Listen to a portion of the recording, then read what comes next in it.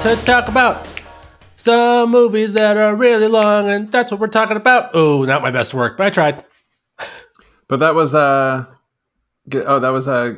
song. Yeah, I know that song. I Will Survive. Yeah, that's right.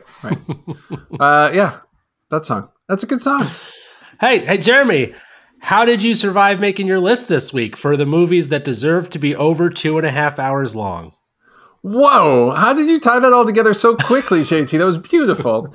I had the easiest and hardest time at the same time. Like, it wasn't hard to find the movies because when you just sit down for a moment and start thinking to yourself, like, what's a long movie I've seen? You'll instantly start rattling off a few. But then you start to realize that you really only have two categories of long movies. The, under, like a 4 and under, or like a 7.5 and above. And that's, like, there's not a lot of Xanadu's in this list. You know what I mean? That's true.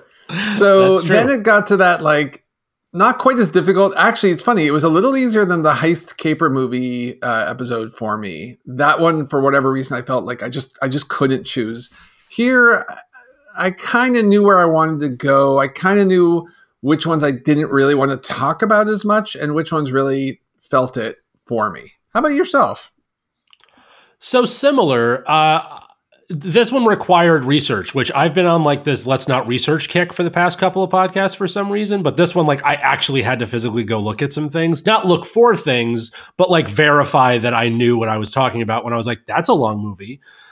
Very often I found that any movie I thought of that was long, I liked. Like, there was very few that I thought of, like, there's like maybe only 3 or 4 where I was like, that's a long movie and I hate it. Most of the stuff that came to my mind that's a long movie, I was like, oh, and I really liked it. Oh, and I really liked it. I actually had no trouble putting the list together as far as like all of the movies in contention. As you know, I got to my 5th movie about 6 minutes ago. So it's which is a good thing. I prefer that. Like, I wasn't struggling because none of them were deserving. I struggled because I felt like a lot of them were deserving. And so this week, I actually very actively tried to take the path of let's talk about some movies that I haven't talked about yet, because a couple that I have talked about, not necessarily at length, but before, are definitely in this category, but wanted to do something different. So I actually had a lot of fun with this week, and I'm excited. Same. And for everybody's sake, we had a little pre-chat and agreed that we're deliberately taking a couple of those movies that sort of keep hitting our list, and they won't necessarily be in that top 5, but we'll save that a little bit for later. We got something special to do with those too. We got all sorts of specialness. True. Speaking of special, every week you have a special Excel spreadsheet that gets updated. Jeremy, tell us about your spreadsheet this week. All right, JT. Well, here are the categories. Actually, this is what took me funny enough, figuring out how I wanted to think about my little rubric this week took a while. So, as always, I've got the movies and the cast. I have 2 different notes on length of the movie. So I have one that I call the third act. I think a lot of longer movies suffer from tentatively either bloated third acts or just not great third acts is actually, I think, the truth of it. The other one I put in is the actual payoff, like the finale. Does it hit a note so hard that you're like, oh man, that was you walk away like, wow, kind of thing. The other categories, I have a rewatchability, because I think if you're going to make a really long movie, that's got to be a factor. And it doesn't mean that it can't be a great movie if it's not that rewatchable, but I figured I would use that as part of my rubric. I have bloat, so movies where I could think about the movie and be like, you could cut that 20-minute scene entirely and the movie wouldn't really suffer from it. And I have epicness, which is, if you're going to do a 3 or so, 2.5, 3, and by the way, I got one that clocks in just under 4. If you're going to do those kind of movies, how grand is the story you're telling, right? Is it, maybe it's like a real-time 3-hour adventure, which is fine. Or maybe it's a sprawling epic over 20 years or something like that. So those are my categories. I weighted as follows. Rewatchability was actually the highest factor, and the lowest factor was third act. I felt that I would give those a little bit of a wash if need be. Fair enough. I love payoff because I found myself when trying to actually get to my top 5, the thing that pushed things in and kept some things out was Bloat. For me is kind of the most obvious one. And it's like a 2.5 hour movie. It's like, could I have made this less than 2.5 hours? And if the answer was yes, then I tried to keep out of my top 5 for sure and potentially off of Pong. Right. But Payoff was the thing that wound up being like the most important, because I was like, okay, when you get to the end, do you go, I'm here for everything that got me here? Or was it like, oh, I was really enjoying myself and this is what I get left with? Like, that to me was a big one. So I love that I hadn't thought of calling it Payoff. I love that. Well done. Big fan. Speaking of payoff, you know a movie has a great payoff? Shawshank Redemption has a great payoff. Sure does. It sure does. By the way, as we enter the Shawshank section today, it was my first Google search. How long is that movie? Me too. It's the same thing. I have this new obsession, like with every category, is like, well, Shawshank can't be part of this one too, can it? And it doesn't. I think it was 2 hours 21, if memory serves, but somewhere around there. Yeah, something like that. So for Shawshank this week, Jeremy, I struggled with this. I'm curious I have a feeling we're both going to have at least one, if not more. I have 3. I have 2. Okay. So I have one that I think is sort of to me, it's kind of a given. So again, the Shawshank is the most rewatchable movie. So is there one that sort of just defines the genre of whatever we're talking about? So being that this is like really long movies, I have one that clocks in 2 minutes under 4 hours, which to me, based on when it was made and what it means to movies in general, becomes very, very Shawshankable. And it came out on January 17th of 1940. Wow. I'm guessing that's Gone with the Wind. It's Gone with the Wind. Yeah, I'm not going to go with the Shawshank on that one. Okay, that's totally fair. Only a couple of reasons is one, I don't, when I think about like my own little rubric there, I think it's going to miss on a bunch of parts. Like, I think it is a bit of a bloated movie in a way. Yeah, it's bloated for sure. Like, it's bloated for sure. You know what? It's interesting though, because you could cut an hour from it and you still are over 2.5 hours, and then you probably end up with a fairly tight movie. So the reason that I had it as a Shawshank is that it's like obnoxiously long, right? Like it genuinely is.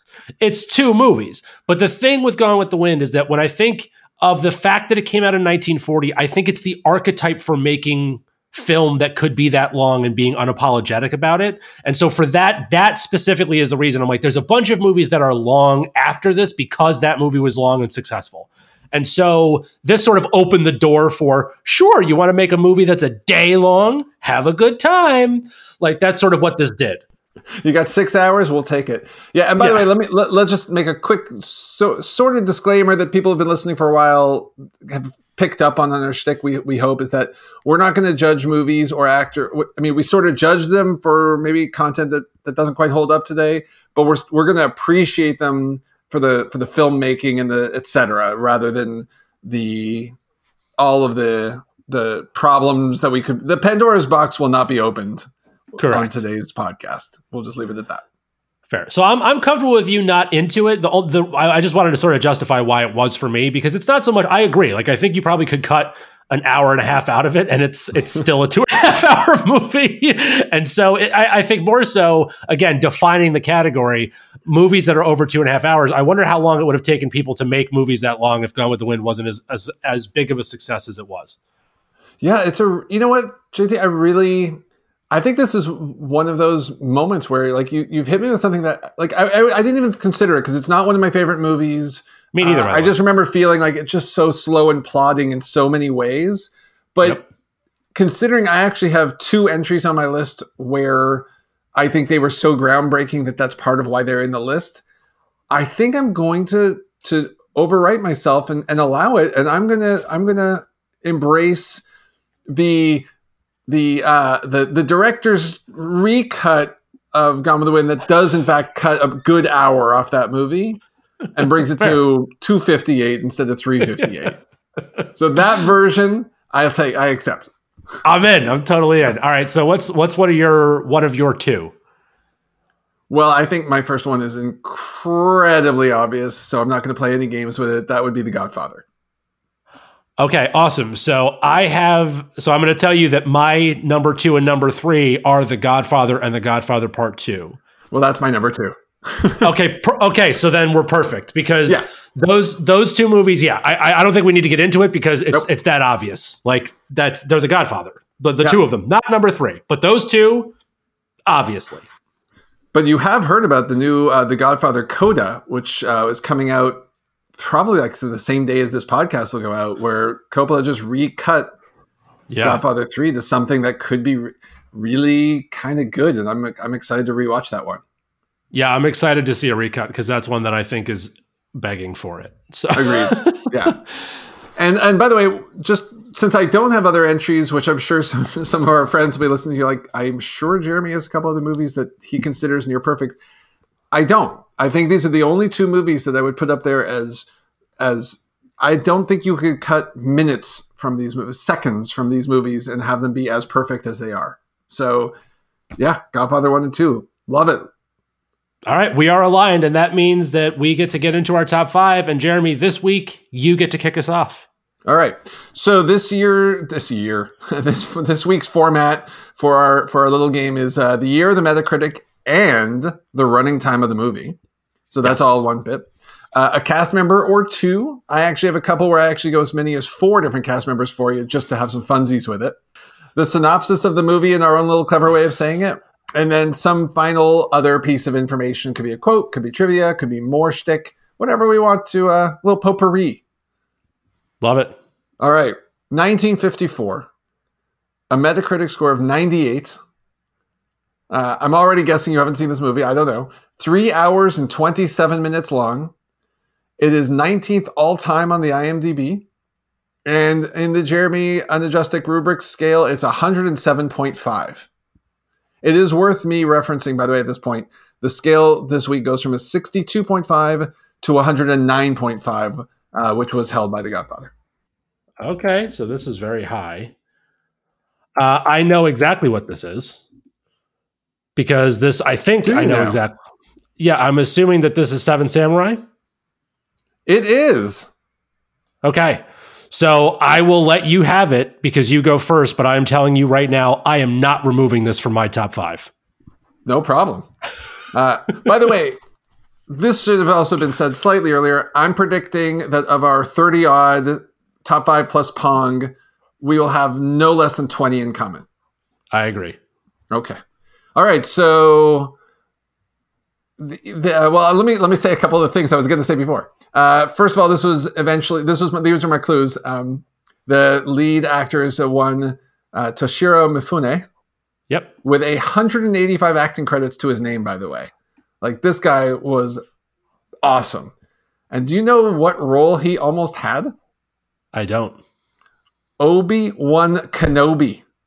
Really? Yeah. Oh, he that was would have been a amazing. top contender to play Obi-Wan Kenobi. He also almost became Mr. Miyagi. That would be less funny, but also interesting. Now that I think about it, it's not a huge surprise because I know that Seven Samurai is like George Lucas's favorite film. Exactly. So my shtick here was this movie was eventually remade as The Three Amigos and firmly defines the trope of small village needs to be saved by traveling warriors against overwhelming odds. Yeah, so mine was, in order to save the world, a group of reluctant heroes must assemble to fight off bad guys for a group of good guys. Nice. All right. And then the last clue was Kurosawa. Because I actually, we've never hit this genre before, and I really had no idea.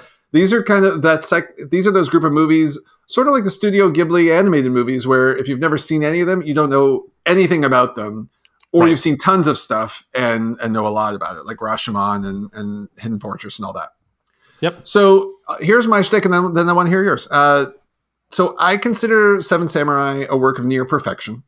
I don't think you can make this movie anymore. I have this very weird balance of it where action movies today are just too fast, and there's too much action in Seven Samurai to really call it a drama. It almost gets there, but not quite. considered exceptionally rewatchable, but yet it's increasingly difficult to introduce it to audiences who might not have seen it before, right? So I'll sit down and rewatch it every year or two. I don't even know if it's going to make the list of movies I show my kids until like maybe they're in their 20s or so. I don't know when to introduce it to someone these days because I fully vouch for it.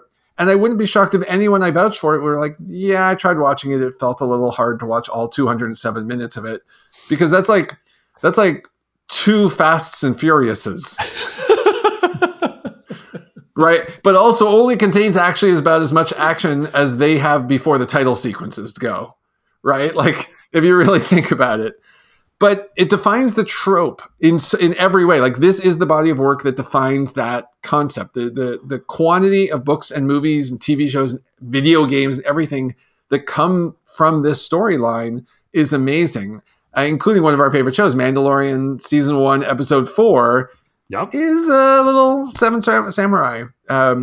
So I think it's one of those things where you have to know the original to do the rest.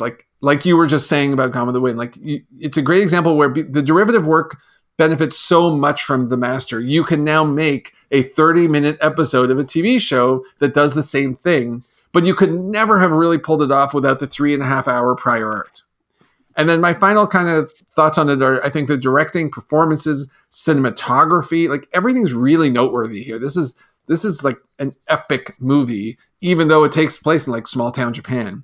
And I wish like this is one of those, like Alamo Drafthouse should put this up like once a year at least. Yep. And let it roll. It should be on like July 7th. So it's like a 777. Yeah, I like it. SS 7 something. Anyhow, it's worth seeing on the huge screen. So if you haven't seen it and you want to give it a shot, find the biggest screen you can find to watch this, by the way, black and white masterpiece with grainy, barely high def, Criterion Collection, all the good stuff and the bad stuff at the same time. Now I'd love to hear your take, sir. Sure. So I actually wrote something for this because of how much I love this movie, and so I'm going to rip through it. And you hit on most of it, but I want to say it anyway. Now I want to hear yours. So there are a lot of reasons why this movie is incredible. So as I established in my little plot description thing, this movie is, in my opinion, appropriately credited with basically creating the framework for a modern action movie. Be it the use of slow motion, the idea of a reluctant hero, the grouping of people together to form a squad, all things that are now completely commonplace were specifically not together before this film. But that's not why it's on my list. It's on my list because 60 years later, this thing, in my opinion, still holds up. I agree with you that I don't know when you introduce it to someone, but if you know that it exists and you walk into it, this movie holds up. In black and white, subtitled with a literal intermission, I rewatched this movie last night because I didn't know if I could have this on my top 5 and watched all 3 hours of it and loved every single second of it. So the answer is yes, this is rewatchable for me. Kurosawa is one of the most deliberate filmmakers potentially of all time. This movie is not fast, but it's intentional. There is not a wasted scene, but also nothing's rushed. He lets you in on everything you need to know, but only in due time. He plants not so subtle seeds throughout the entire film and lets them grow on their own terms. It is a model in storytelling. Akiru is arguably his best total work, but I think Seven Samurai is a masterpiece, and I wouldn't change a single frame from where it is today. And that's why it had to be on my list and why I'm willing to basically give you a chance to go again because I can't take this one off. No, I love that. I don't, we don't really deal with we both had the same thing on our list too often, but I think this holds its place and belongs there. And I love your take on it. I think I hadn't really considered before your comment around this is an archetype for action movies in general. I think I sort of like 2/3 agree. I think but the part you reference about like assembling the crew, absolutely. Like you think about even going back to Star Wars, right? Like the slow build of you just got Luke, and then you get the old guy, and then you get the ruffian, and then you get the hairy guy, and then you get the other one. Yeah. Well, and they also have like if you think about like Hakusho is the jokester, right? Like if you think about like Guardians of the Galaxy, it is Seven Samurai. Like it's the same thing. And the reason I say it's the archetype for action movies is it goes beyond just the grouping, but the idea of, again, reluctant heroism, the idea like, dude, his use of slow motion, his use of like lens flares, all these little things that just became normal. Like it's just commonplace now in every action movie. It's like, oh yeah, well, it's an action movie. Yeah, well, in 1954 it wasn't, or 1956 it wasn't yet, right? The other thing that he did in this, which I didn't write, but I do think is worth mentioning, especially since you brought it up at the top of this. If you think about like this deals with, you know, Japanese culture and samurai culture, and it's incredible the stance that he took in 1956. Like it really is astounding because there's some moments in here that really went against what was sort of okay in Japanese culture back then for what he was standing up for. That if you look at now, it's still a little tough. Specifically the love interest is there's still a little bit of a ugh there. Yeah. But not as much as there could have been in comparison to basically anything else that came out in the 50s or 60s. So he deserves some credit for that, where it was like he was kind of taking an early stance on don't be like this, let go of the cultural norms and be less of a traditionalist, which is incredible. Kurosawa is amazing, obviously. So yeah, I absolutely love this movie. I had so much fun watching it again. I wish I knew that's what you were rewatching last night. That's very funny because I probably would have thrown it on myself. But I couldn't tell you because I wasn't sure. We haven't talked about this, so I didn't know where Kurosawa was. So I wasn't sure if I was going to be able to sneak this one in. But anyway, that brings us back to your turn. So you get to go again, sir. All right. By the way, I'm going in chronological order this time for no apparent reason. So 1963, a Metacritic score of 86, 2 hours and 52 minutes runtime, 140th all time on IMDb, and 101.5 on my little spreadsheet. Okay. Which only lost some points due to not as epic a scale overall, though it is just a phenomenal otherwise movie. Ooh, I don't know yet. Keep going. Okay. The cast includes Charles Bronson and Richard Attenborough. Okay, I know both of those people, like them both, still not ringing a bell, which I should probably be embarrassed about by now, but I'm not. No, it's okay. Basically, it's the coolest jailbreak of all time that doesn't involve crawling through 500 yards of sewage. Okay, fair enough. Still not a thing. Lastly, it's based on a true story. Okay, so we had a based on a true story episode, and I don't. Was this in your episode? Was that? Did we talk about this in that episode? I think it was in my Pong. I went did a quick check, and I remember it was not in my. I don't believe it was in my top 5. I think I was saving it for this purpose. Or for some future purpose. Okay, so this is, I do know what this is. It's The Great Escape, right? Is that it? Yes, it is. Okay, yeah. So this is one that this is not a thing for me. Have you ever seen it or never? So this is one where I honestly, kind of when we do the 1980s, did you see Krull? I think so, but I don't know for sure. But I'm pretty sure. The movie's great. It's directed by John Sturges, who, interestingly enough, directed The Magnificent Seven. Also starring Steve McQueen, James Coburn, and Charles Bronson from this movie. And also scored by Elmer Bernstein. So they definitely put that band back together. And I deliberately had this one after Seven Samurai to make that reference. Sure. So I think this is possibly the best jailbreak, World War II, Avengers Assemble, caper, and any other genre that you could throw at it movie of all time. And I'm not even kidding about that. Like whatever category it fits into, I think it might be the best of that category. So unlike what I was saying about Seven Samurai, and I think what you sort of echoed is that this movie still works today very well. It is fast moving. I think, again, if you were to do it today, you just speed everything up and all that kind of good stuff.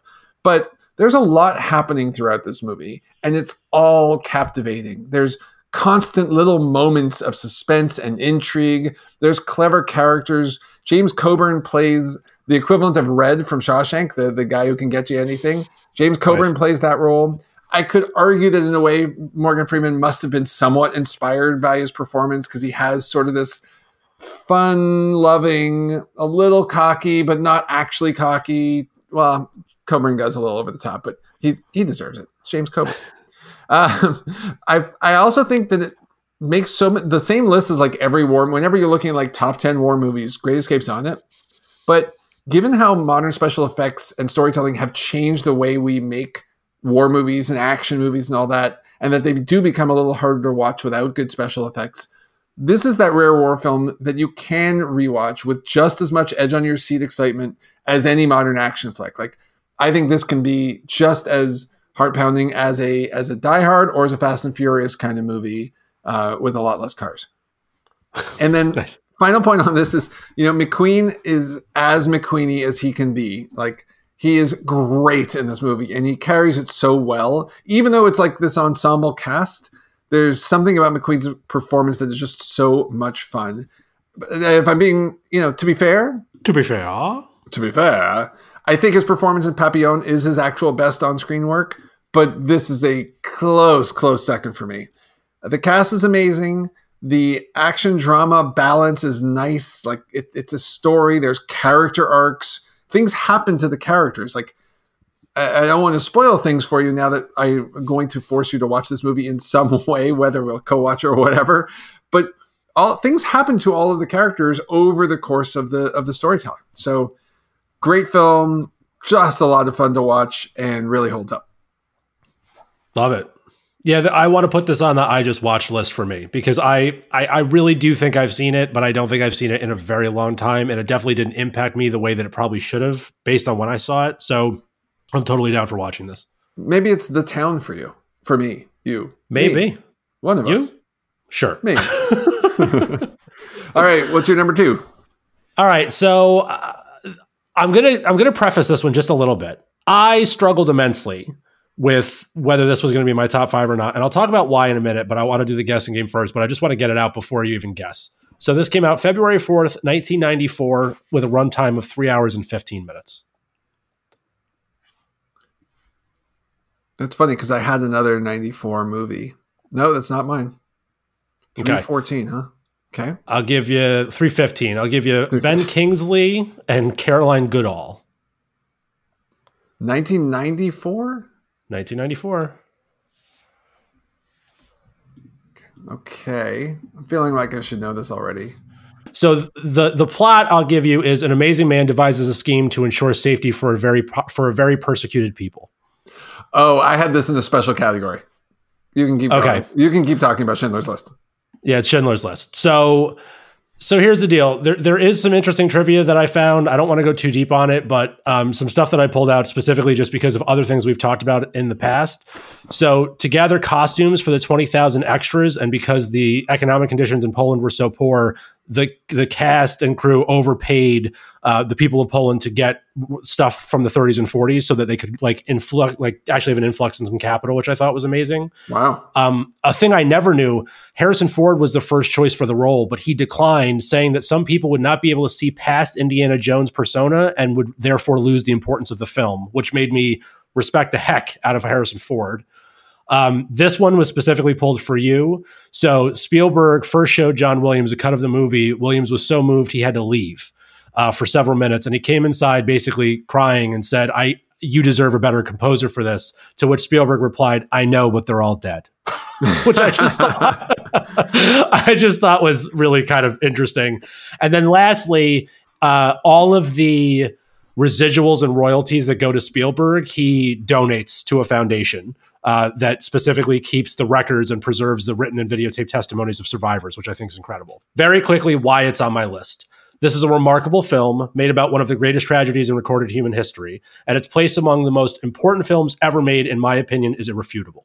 In an effort to keep this light and not get too into the detail as to why this is here, but not a second of this film can be changed. And I think it's fair to say that every second, no matter how gruesome or painful or uncomfortable it was, is necessary in the depiction of an event that we must never be too far in our rearview mirrors as human beings.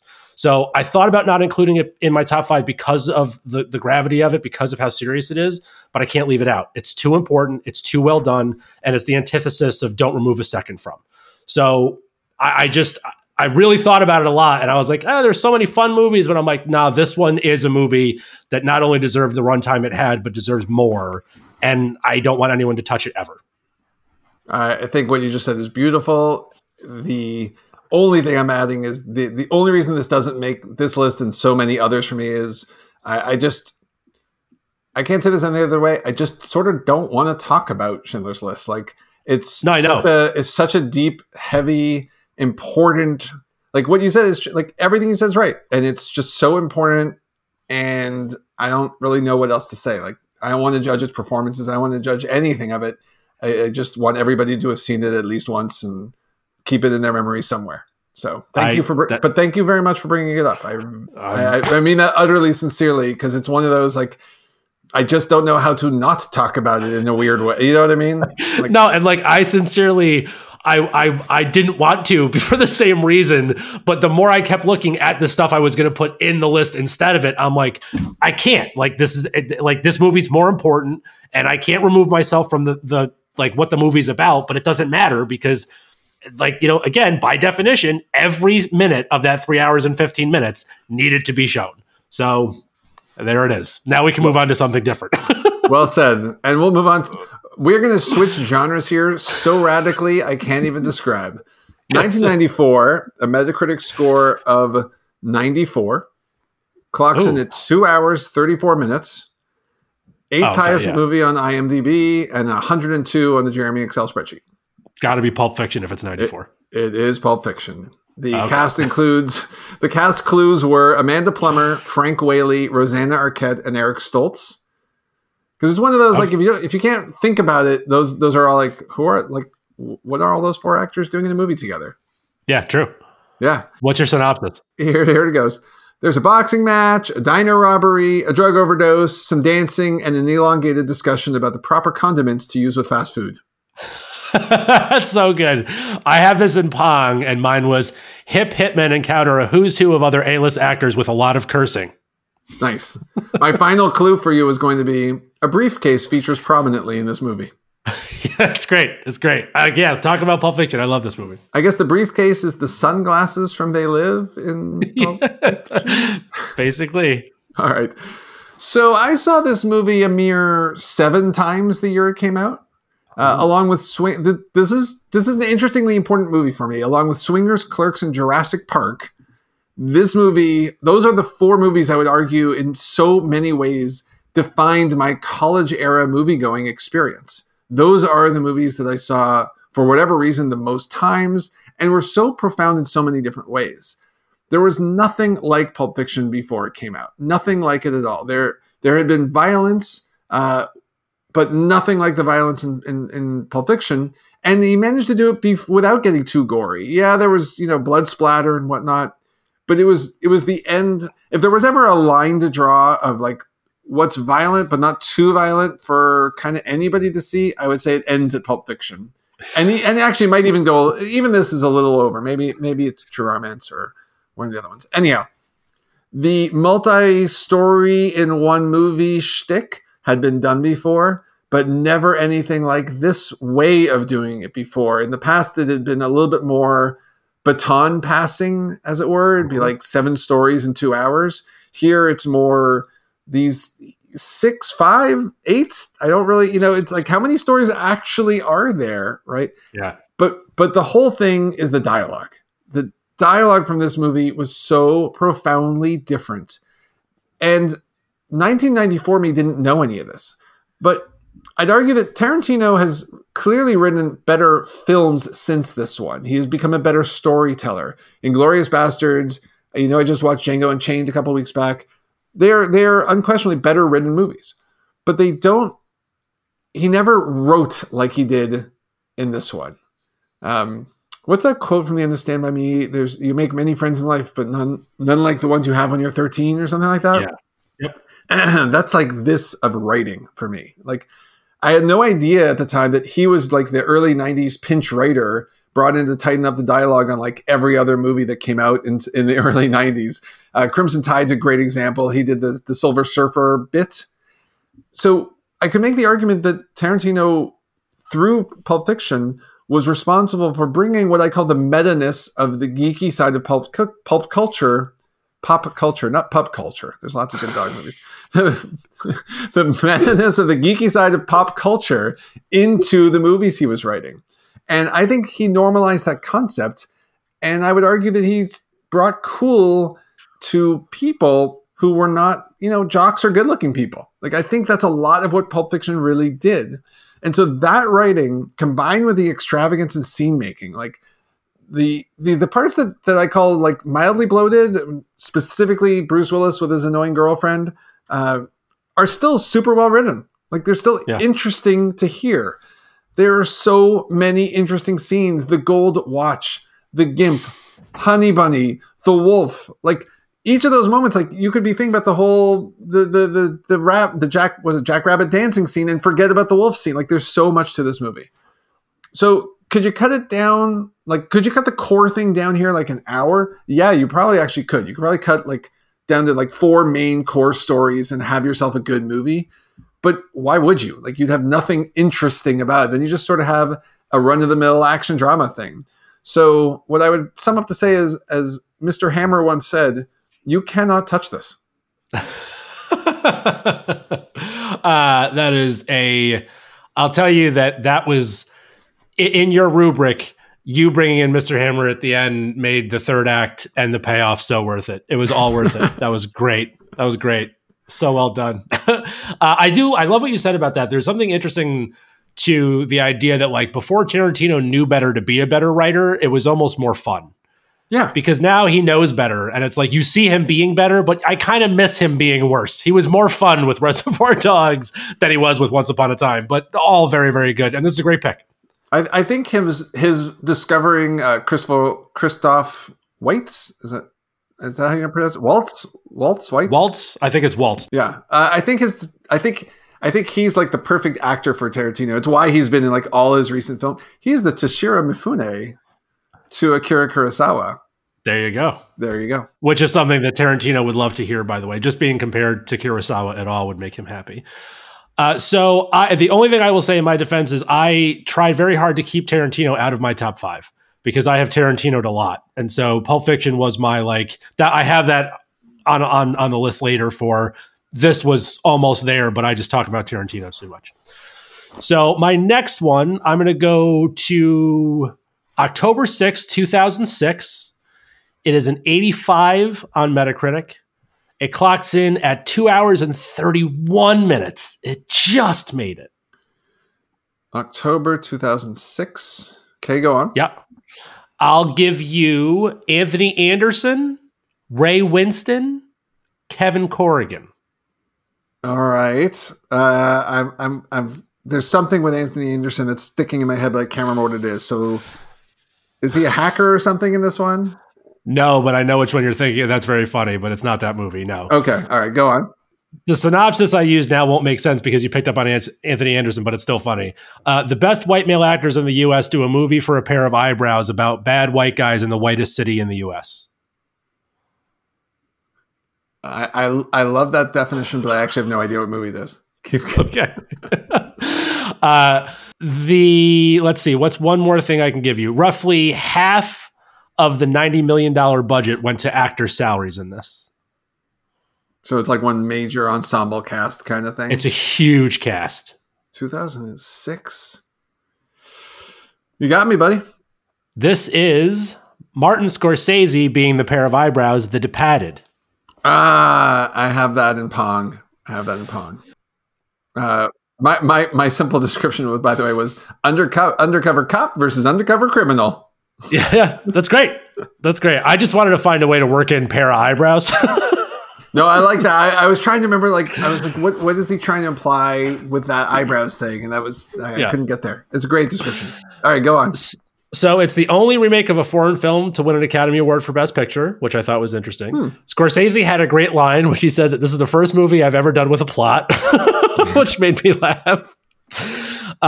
One little fun sports thing for me is Nicholson refused to wear a Red Sox hat during filming, so he wears the Yankees hat, even though he's supposed to be this big bad Boston guy, which always made me happy. Some really interesting casting what ifs before I get into why. So Brad Pitt and Tom Cruise were supposed to play Colin Sullivan and Billy Costigan in the beginning, which is crazy. That would have been a totally different movie. Yeah. Sergeant Dingham, which was Alec Baldwin's character, was Dennis Leary was up for it. Ray Liotta was up for it, which I could definitely see. And then Ethan Hawke, which I actually think would have been really interesting. I think from our conversation last week, I would have liked to have seen Leary in I just you brought him up last week, and now I just want to see Dennis Leary more. I love Dennis Leary. Yeah, go on. De Niro was on deck to be Queenan, which is what Martin Sheen played, and then up for Madeline, who eventually wound up being Vera Farmiga. But Emily Blunt, Hilary Swank, Kate Winslet, and Jennifer Aniston were all up for that role. Interesting. My favorite one is RZA was going to be Detective Brown, which eventually went to Anthony Anderson. RZA from Wu-Tang, which is great because Wu-Tang's for everybody. So why it made my list. This movie is ridiculous.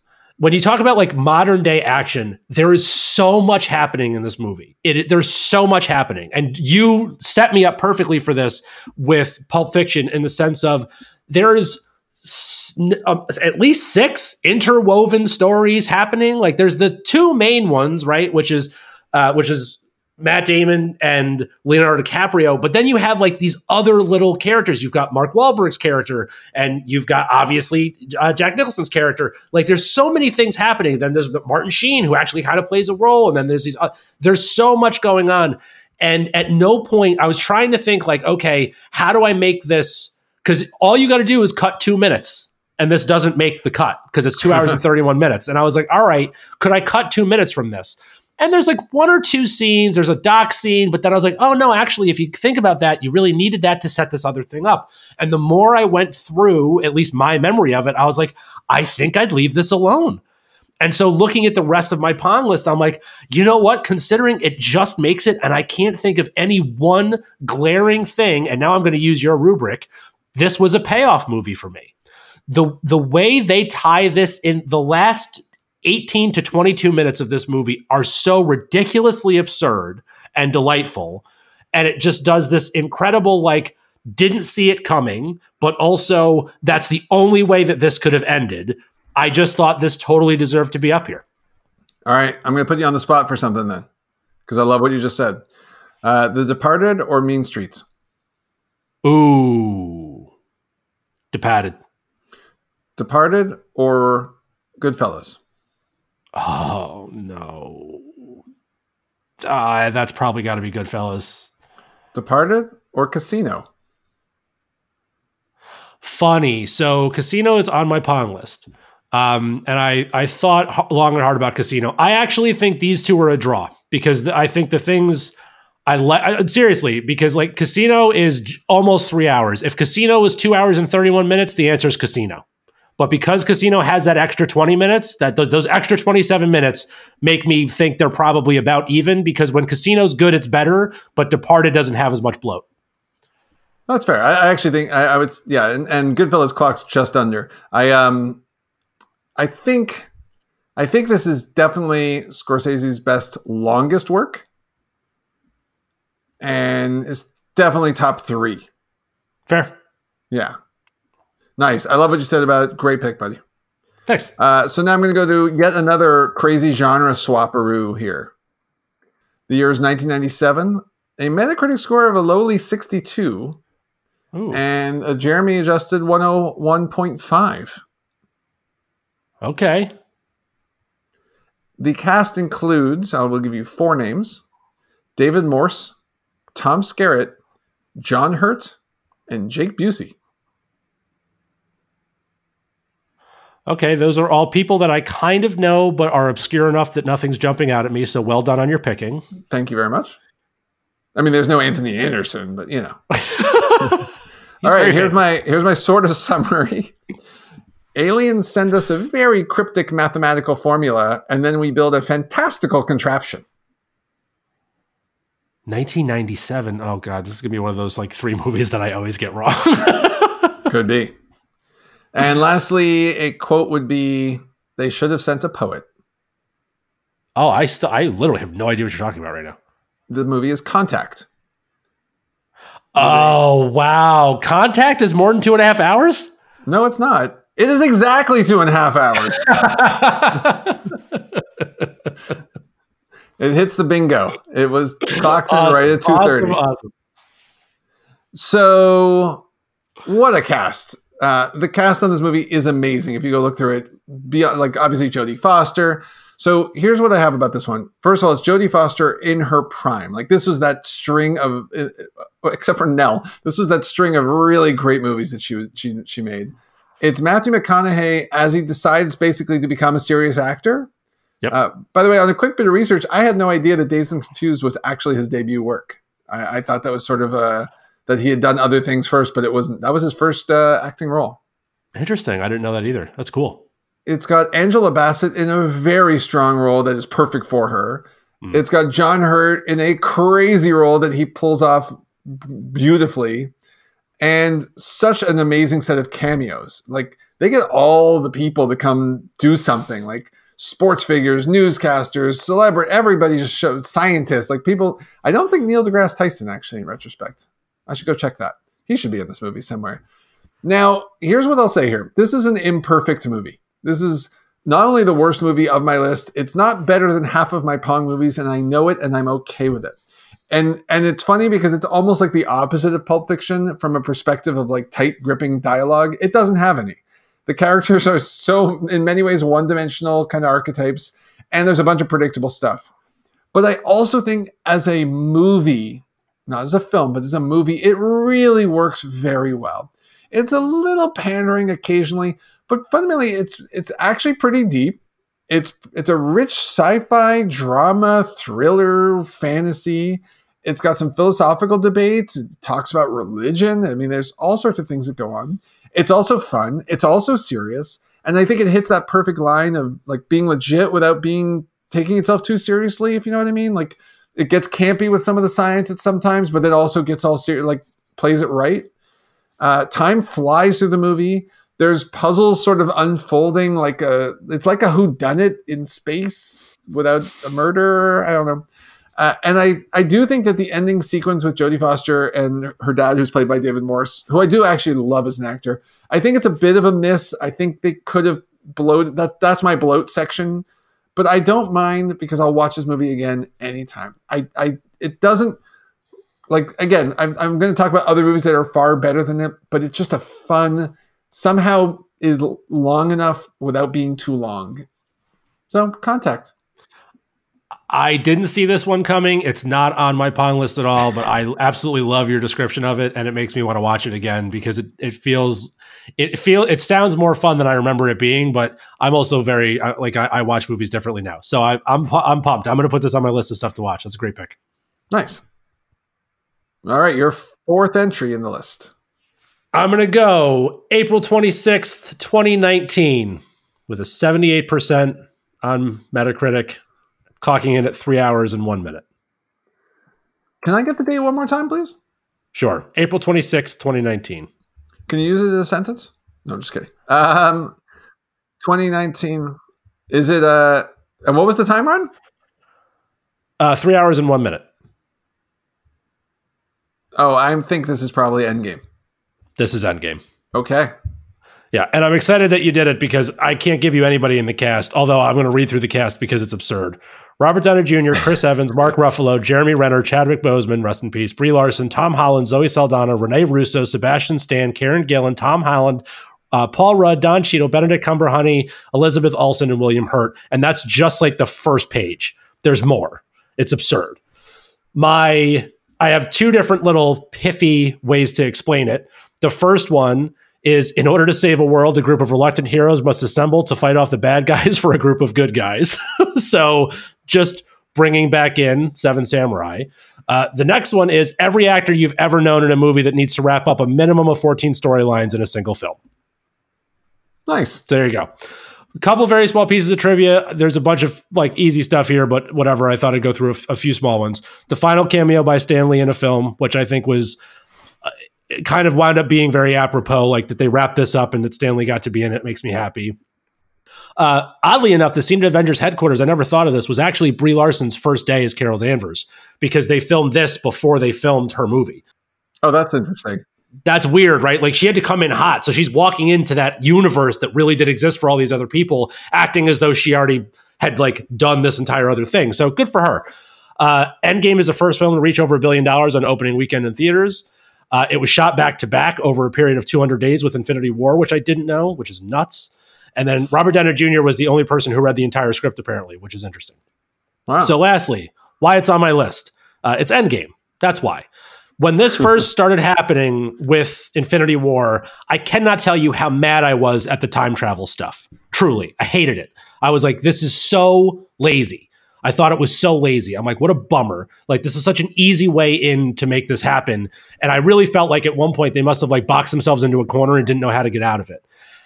After seeing this and how they handled it, I have come around so powerfully on changing my mind on how they did it, right? Through the usage of time travel, the writers here have been able to not only put a very tight bow on an unreasonable amount of interwoven storylines, but also show a full range of loss, reunion, redemption, and resolve.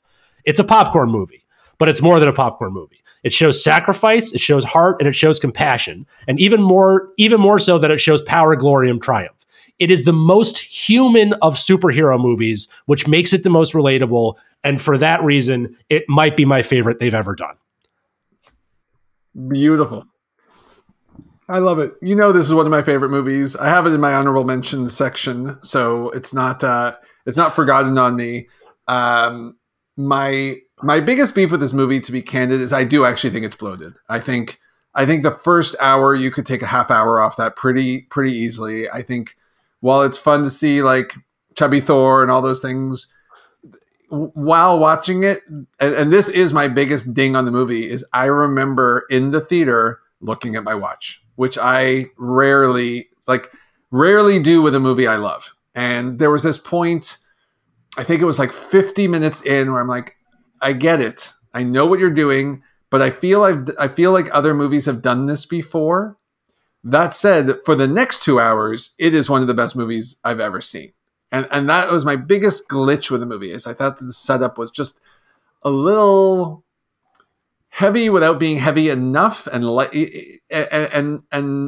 charmful. I think that's the name of a Pokemon. So don't get me wrong. I mean, this movie is like a 9 point something in my category. It's in almost all of my lists. The last hour is amazing. I think it's got 10 out of 10, everything other than like bloat, which is where I unfortunately give it a pretty high score. The other thing I think about when I think about this movie is how much I would have loved to see this maybe as like an 18-year-old or 16-year-old. Yeah. How amazing that would be. I often, when I rewatched this recently with my middle child, Davin, he was just in awe of so much of it. And then I also want to touch on something else you said, which I think was well stated, and I don't think we've talked about these things before. I would argue that this is the best use of time travel in the time travel movie. It's tightly done. Yeah. Well, so that's why I came around, because I think I walked into it expecting it to be like every other time travel and time slip movie I've ever seen, where at some point I go, doesn't make sense. But this one, if again, the big Jeremy rule, if we agree that time travel exists, so moving beyond the first thought, right, the way that they wound up doing this moved from lazy to really clever for me pretty quickly. And I think it was like really, really, really, really smoothly done. I would have liked in the time travel bit, if you want an example, like I could keep the runtime the same. I would take a little less out of that first sad Earth time and give Tony a little bit more time on learning how time travel works. Like in Iron Man 1, he spends about 30 minutes trying to fly. So Here it sort of looks like overnight he cooks up time travel. I have absolutely so I don't disagree with you on the bloat. The thing for me is I thought of it and I was like, could I cut 31 minutes out? And the answer was maybe pretty close, but I don't know how much of that 31 has, just because Marvel's so good at this, like this is what they do, has all these little moments that you needed for something in the end. And I'm not going to go back and do like a full blown retrospective of it. I was like, nah, it's probably like 20 minutes and I'd be really, really happy. But to your point and your rubric, the third act in this is so out of this world. It's so, no pun intended, it's so good that I was like, yeah, forget it. Like it's nuts. So yeah. And again, for me, the big thing was this is the most human superhero movie. Absolutely. Right? Like I thought the one that probably comes closest to it might actually be Spider-Man Into the Spider-Verse. Like there's a really human element to it, which is really interesting. This one's no spoilers, because first of all, you better have seen this. But even if you haven't, it just came out. So we're going to stick to our rule here. This is too new to spoil. So I'm not going to say anything specifically, but the way they really kind of bring this home and make all of these superhumans human again is very unique. It's a very, very unique take. And I wouldn't change. I would change very little in the way this came together. Love it. Love it, buddy. All right. My fifth entry, which is probably not the one you'd expect, is my hunch. Okay. 2002, a Metacritic score of 87, IMDb 14th of all time, and 106.5 on my little spreadsheet, and it clocks in at 2 hours and 59 minutes. 259, 2002. I got nothing, I don't think, bud. Keep going. I will give you 2, and then if I need to, a third cast member. The 2 I will give you at this point include David Wenham and Brad Dourif. Okay, you got to keep going. Those were just to mess with you. Sort of like Seven Samurai times like 1,000,000 on an epic scale. 2002. Is this one of the Lord of the Rings? It is. Okay, so it's not the one I thought you were going to do. It is not. It is not Return of the King. It's the Two Towers. It's the Two Towers. Okay. Yeah. And that's actually part of the discussion, is why Two Towers and not Return of the King. And it's all about the ending. And I'm one of the people who will defend Return of the King to a T. I have no problem with the literal 4 endings of the movie. I understand why many people don't like them. And it's because of that controversy. And look, you really could cut 1 or 2 of them. You could easily get away with that and still have a phenomenal movie. I also don't think, and this is maybe the subtle difference of Return of the King and even Endgame, I don't think Return of the King ends with as a heavy and emotional punch as it could have. I felt that the biggest, I'm sort of spoiling Return of the King because it's like 100-year-old, it's actually a 70-year-old book at this point. So sorry.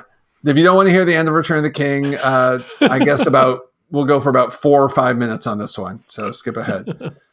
But there's a scene nearing the end where Aragorn says to the hobbits, you bow to no one, which is a beautiful scene and the heaviest emotional punch of the movie. Then 2 endings later, you see, I'm going to make fun of it. 2 endings later, you see them at the Grey Havens where Gandalf and Frodo and Bilbo are going to go off with the elves and move on in this world. I thought building up to that scene that was going to be Jeremy in the movie theater crying an entire box of tissues. And it wasn't. I think they missed. I think they had a bigger emotional punch with Gandalf's fall in Fellowship. I think they had a bigger emotional punch with his return in Two Towers. And the moment where he comes over the hill to join the fight at Helm's Deep is so huge that when Return of the King came to its ending, I just felt like I really enjoyed it, but I actually wanted more out of those endings. So now back to the Two Towers. Okay. Sorry, I had to go there. We talked about me geeking out about the Lord of the Rings for a while now. So there's a glimpse. On my sheet, it says Lord of the Rings, Return of the King, Two Towers, maybe others. Let Jeremy talk. That's all it says. I don't have dates. I don't have notes. I have nothing. Yeah, so Two Towers is just great from start to finish. Every scene's necessary. By the way, if I'm really going strict about it, I would actually judge this from the extended cuts of each of the movies. So they all clock in close to 4 hours now. Holds up every second, every minute, every scene, every bit. You've got crazy character art and development. Every little person, right? Miranda Otto's character is this brilliant warrior princess who isn't supposed to be fighting and rebels against her own society, falling in love with Aragorn, who's hundreds of years old and is in love with an elf maiden. And all of these things work and then build up to 2 of the craziest battle scenes you had ever seen by that point. Right. Mm-hmm. So it's 2002. So you've got it's just a little bit past Phantom Menace. And Phantom Menace is another kind of signature movie, not just because it's bad, but because it was the first of those like crazy amounts of robots against crazy amounts of whatever they were, Gungans and stuff, in this kind of unbelievable battle scene. The Ents taking down Saruman's tower combined with the actual battle at Helm's Deep are so much better done than just 2 hordes of masses of stuff fighting at each other. That Helm's Deep sequence is unreal. I just rewatched most of Two Towers actually about a week or 2 ago, and I was amazed at how well it held up. amazed at how much I really still enjoyed it, how gripping it was, how good a job Peter Jackson did at creating this really tense scene that basically is like mostly CGI. It's gorgeous. If I have one bone to pick with this entire movie, actually, and that is Halder, one of the elves. He's the blonde elf who brings the elves in to stand with him at Helm's Deep. Oh, yeah. That guy. He dies by some rando orc, and that really bugs me to this day because the elves are all like Superman. Okay, like every elf in Lord of the Rings is sort of a mild Superman, right?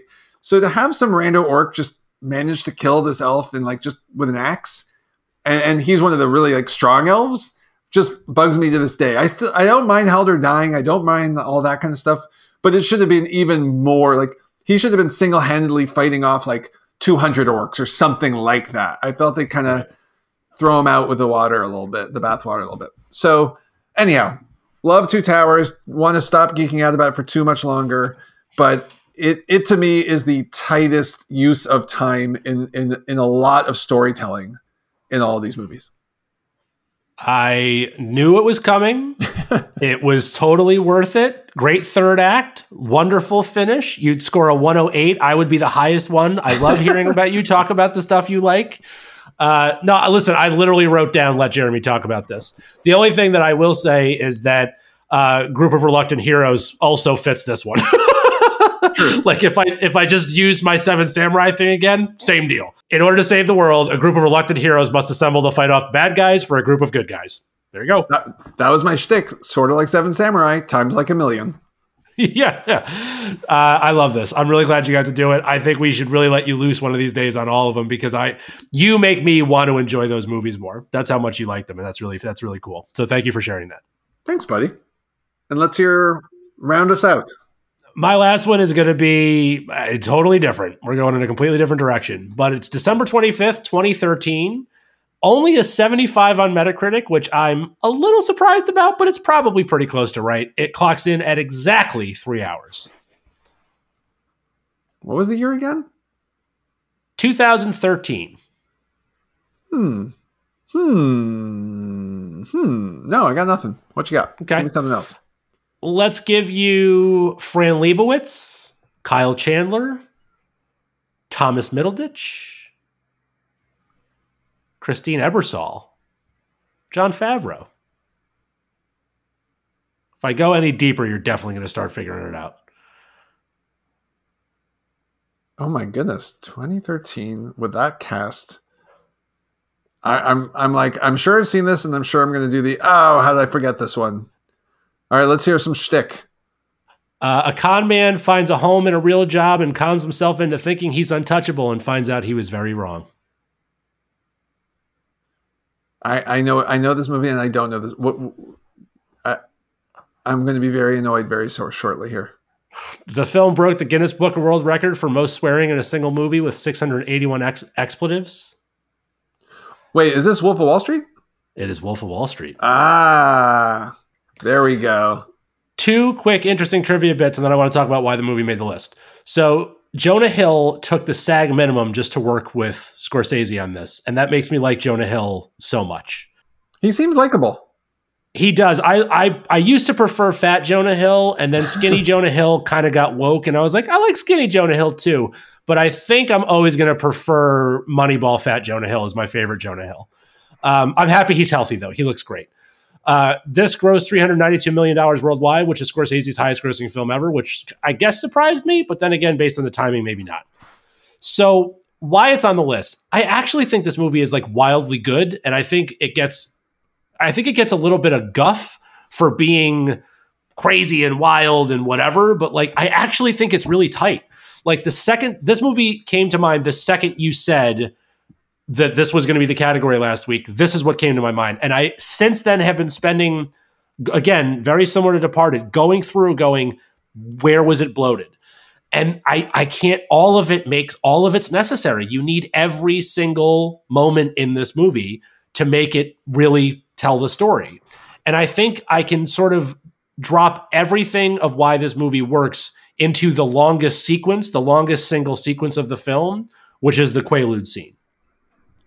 So in the Quaalude scene, which takes forever, by the way, it's like a 15-minute, 20-minute deal, but it's supposed to because he's on a drug that slows you down. And still in that scene, it's slow, but not dragging. Like there's like that scene is appropriately paced. Like watching him struggle to figure it out, seeing him emote and improv, which is a big thing for Scorsese. He lets people get off the rails and ad lib. That's a big part of what he does. Like watching him slither his body into the car, and then that entire sequence of throwing the ham on Jonah Hill. There's so much happening in that scene, and it takes forever because they're moving at like a sloth pace, and it doesn't feel slow.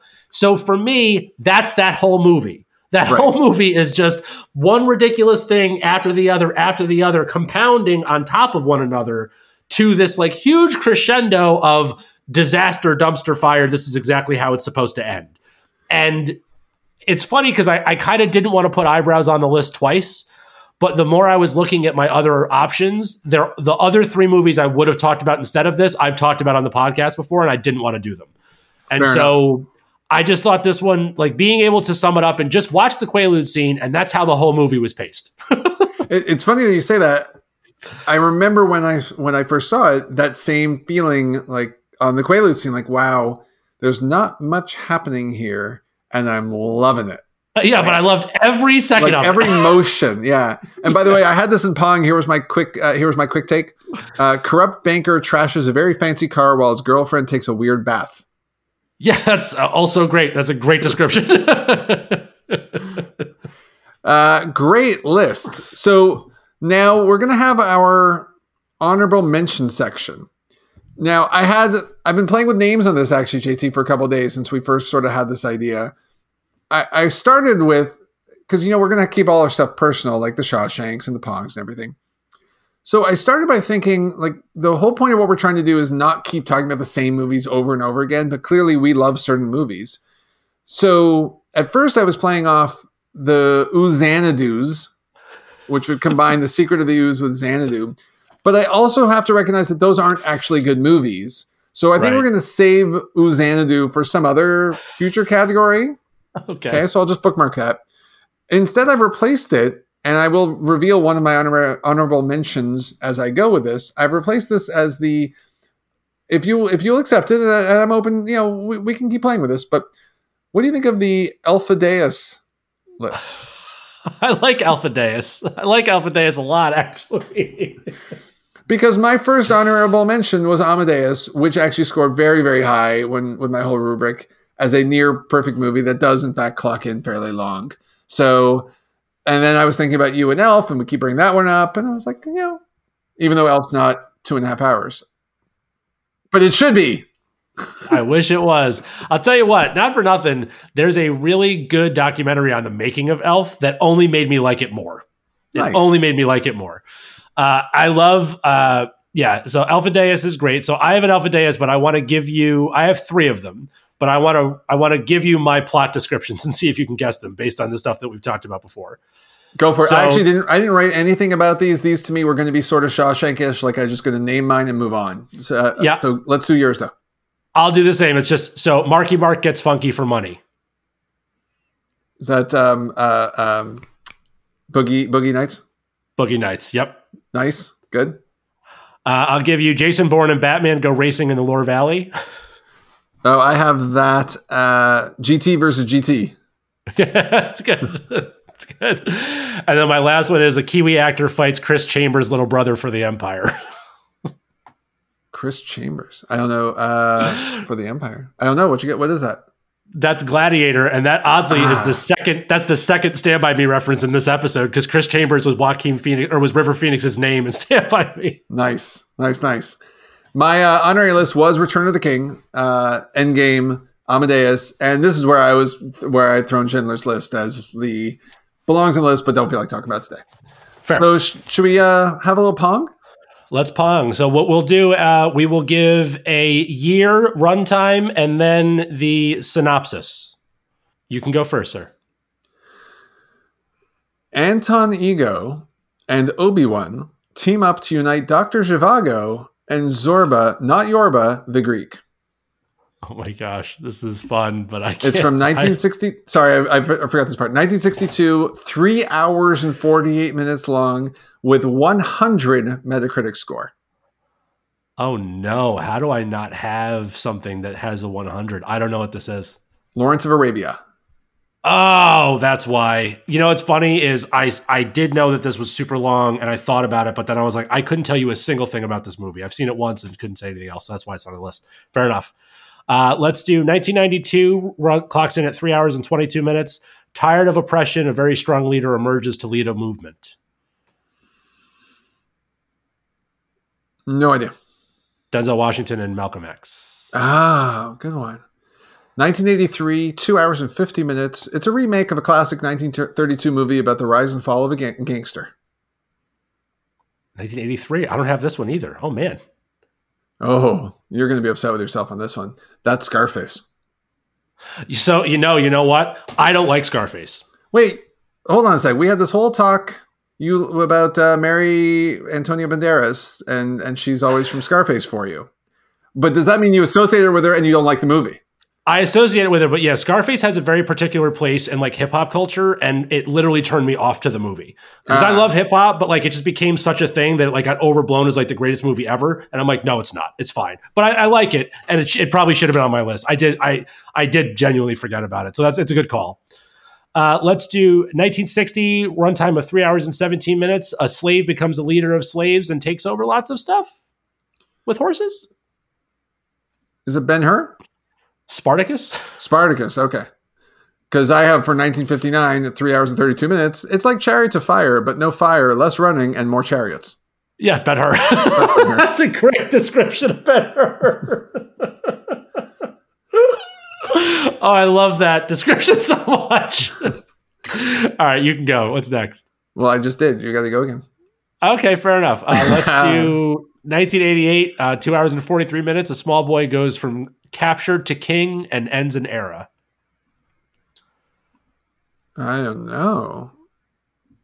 Last Emperor? Great. The Last Emperor, yeah. Yeah. 2008, 2 hours and 32 minutes. A criminally insane antagonist uses pencils and dump trucks to cause chaos. Pencils and dump trucks. Is this There Will Be Blood? No, it's The Dark Knight. Oh, funny. So I have The Dark Knight too, and I said a rich guy goes head to head with a loose cannon in costumes. Nice. Yeah, that's good. As I say, 2008. So I'll give you 2008, There Will Be Blood, which is a giveaway. But Daniel Day-Lewis digs and stuff and is amazing. 1966, 2 hours and 58 minutes. 3 men are judged solely on the basis of their appearance. Yeah, a bandit and a bad guy try to kill everyone and each other until money's involved. So is this Good, Bad, and the Ugly? Yes. Yeah. Yeah. Let's do 2004, 2 hours and 32 minutes. An amazing musician with an awful backstory makes sunglasses really popular. Ray? Yeah. 1992, 2 hours, 36 minutes. A visually impaired veteran takes a young student on an adventure in Manhattan. Wait a minute. Is Son of a Woman that long? Yes. Oh, no. How did I miss Son of a Woman? I love that movie. How long is that? 236. Oh, son of a gun. Oh, what a great one, Jer. All right, 1957, 2 hours and 41 minutes, the longest movie about building a bridge ever. Look, first you tell us to build it, then you want us to blow it up. Can you make up your minds already? Yeah, that's right. Bridge on the River Kwai, yeah. 2012, 2 hours and 45 minutes. Not to be confused with the most prominent European jazz musician of all time. Oh, no. Oh, no. I don't know. What is it? Well, the jazz musician would be Django Reinhardt. And the movie would be Django Unchained. Very good. All right, let's stick with 2012. 2 hours and 37 minutes. A woman plays the longest game of hide and seek and wins. Panic Room? Zero Dark 30? I never saw it. Oh, really? So that actually made me think. Yeah, it's good. Jessica Chastain can really act. She's good. 1968, 2 hours and 45 minutes. Man with harmonica wreaks havoc on bad guys. 1960. I don't know, but it sounds great. It's Once Upon a Time in the West. I've never seen that. Oh, I went on this streak of old westerns and such a couple years back, and had no clue how good some of these movies are. And this is one of them. All right, I'll put that on the list. So I'll stay in a similar vein. 2019, 2 hours and 41 minutes. A historical event goes very differently because Brad Pitt. Is that Once Upon a Time in Hollywood? Yes, it is. I still haven't seen it, by the way. Sorry. It's okay. It's on the list. 2014, 2 hours, 49 minutes. Sort of a big timey-wimey story with some cool and highly impractical robots. 2014 with robots. I don't know. Interstellar. Oh, I never saw it. Oh, Yeah. it's good. I'll stick with 2014, 2 hours and 45 minutes, the most expensive and well-edited home movie of all time. I don't know. What is it? Boyhood? I don't even know. What is that movie? Boyhood's the one with Ethan Hawke that was filmed over 14 years with the same guys? Right. Yeah. Kind of an oddball one, and it's actually not a super great movie, but I just kind of wanted it on here anyway. At 1999, 2 hours and 40 minutes, a composer and a lyricist team up one last time to produce their greatest work ever, which they basically don't really actually perform in the movie. This is 1999 about a composer and a lyricist. Mm. Oh, this feels like a thing I should know because I like both of those words. I don't know. It's Topsy Turvy. It's about Gilbert and Sullivan, who I mentioned Pirates and Penzance a while ago. I found it actually a disappointing movie, but a lot of people think it's phenomenal. That was okay. Fair enough. All right, let's do 1998, 2 hours and 49 minutes. Absurd risk is taken for a single life during terrifying times. Or I could do the same thing I've been doing, which is in order to save, instead of the world, a person, a group of reluctant heroes are assembled to fight off bad guys for one good guy. An incredible amount of soldiers die to rescue one member of a quartet. Yeah, there you go. Yes. Saving Private Ryan. 1982, 3 hours and 11. I'm getting hungry just watching this guy get so skinny. 1982, and he gets skinny. 1982, he gets skinny. I got nothing. It's a very cynical perspective on Gandhi.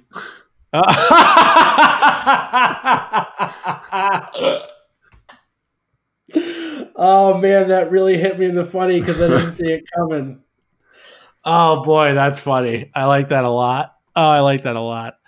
Okay, let's do... Oh, man, that's funny. Let's do 2002, 2 hours and 47 minutes. Dead rabbits and natives fight for the five corners. Dead rabbits? I don't know. This is Gangs of New York, which I'm going to shout out my only other Jeremy friend, who the first time I ever hung out with him, we went and saw this together, and it is very bloated. And literally, it was just like staring at each other for a long time, going, are we going to be friends now? Because this movie's taking forever. I actually didn't see that one either. Heard it was too violent for me. It would have been. Yeah. 1970, 2 hours, 52 minutes. I inform my opponent that he is an illegitimate child and that I am familiar with his publication. Oh, no. This is going to be very funny, but I can't think of it. Well, if you know it and you get that, I'm referencing a quote from Patton. Oh, wow, Patton. Yeah, I didn't think of that movie, and it would have been long, so that makes sense. Good call. Because the quote is, Rommel, you bastard, I read your book. Yeah, that's funny. Let's do 2002, 2 hours and 30 minutes on the nose. Tall man with fun hat makes speeches and then makes enemies. Tall man with fun hat. Go on. Lincoln. 1995, 2 hours and 50 minutes. In a previous movie, we were father and son, yet now we're playing cops and robbers. I don't know. That's Heat. Oh, Heat is definitely more than 2.5 hours, JT. Oh, no. Yeah, I would have thought Heat would be on your list. Yeah, I just forgot. I trying still not to like look stuff up if I don't have to. Plus, I don't even know how you would have like really looked this up. But let's do 2016, 2 hours and 36 minutes. Man faces the elements and one bad guy for almost 3 hours. Not Castaway. The Revenant. Oh, never saw that one either. Yeah, I can't. Oh. Yeah. Wow. Okay. That's the bear, right? That's the bear. Yeah. This is an obscure one, but 2014, at exactly 2.5 hours, immediately after my last movie, I go undercover again and show some crazy martial arts skills. I don't know. It's The Raid Part 2. And if you haven't seen The Raid pair of movies there. Let me tell you, that is some fun. There's some like crazy action. They take like long cuts, great real martial arts work. It's great. Didn't see it. No, I haven't seen either. Let's do 2007, 2 hours and 37 minutes. Coach Boone gets real mad at friends for spilling on his $7,000 alpaca rug. No idea. This is American Gangster. Oh, I did see that. Yeah. Last one for me, another clocking in right at 2.5 hours from 1967. A very unclean, even number of troops take on a daring mission. The Dirty Dozen? Yeah. I'm only getting that because of your description. Nice sleuthing. The last one, which we did talk about, but we didn't do it here, is 2009, 233. A group of reluctant heroes set out to rid the world of a really bad guy. Which one's this? Inglourious Bastards. Nice. Do you have any others on your list? So I'm done. So I wanted to do one more. Do you have any that you looked up that you couldn't believe weren't more than 2.5 hours? I have 5 movies that hit my right off the money mark. So I have 5 movies that are within 2 minutes of 2.5 hours that I thought were interesting to mention. So 228 and up. I have 3 that are, 2 of them are 227 and up, and then one of them just I thought was longer. So why don't you give us your 5 first? I don't have clever descriptions. These were just naming the movies. No. Just name. Yeah, just write them off. Inception's 2 hours, 28 minutes. That's on my list.